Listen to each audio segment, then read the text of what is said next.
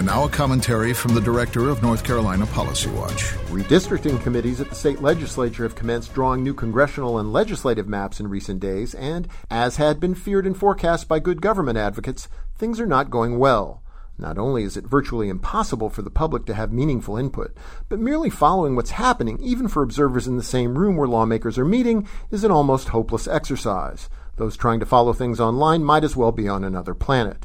Now add to this that the process is moving at a breakneck pace, and that the initial congressional map produced by a key Republican senator was embarrassingly partisan. It got an F from the nonpartisan experts at the Princeton University Gerrymandering Project, and it becomes clear that North Carolinians are witnessing yet another rerun of a movie they've seen many times before. The bottom line, North Carolina should enact a system that hands this duty to an independent, nonpartisan commission. And until that happens, gerrymandering and litigation will sadly remain the name of this deeply flawed game.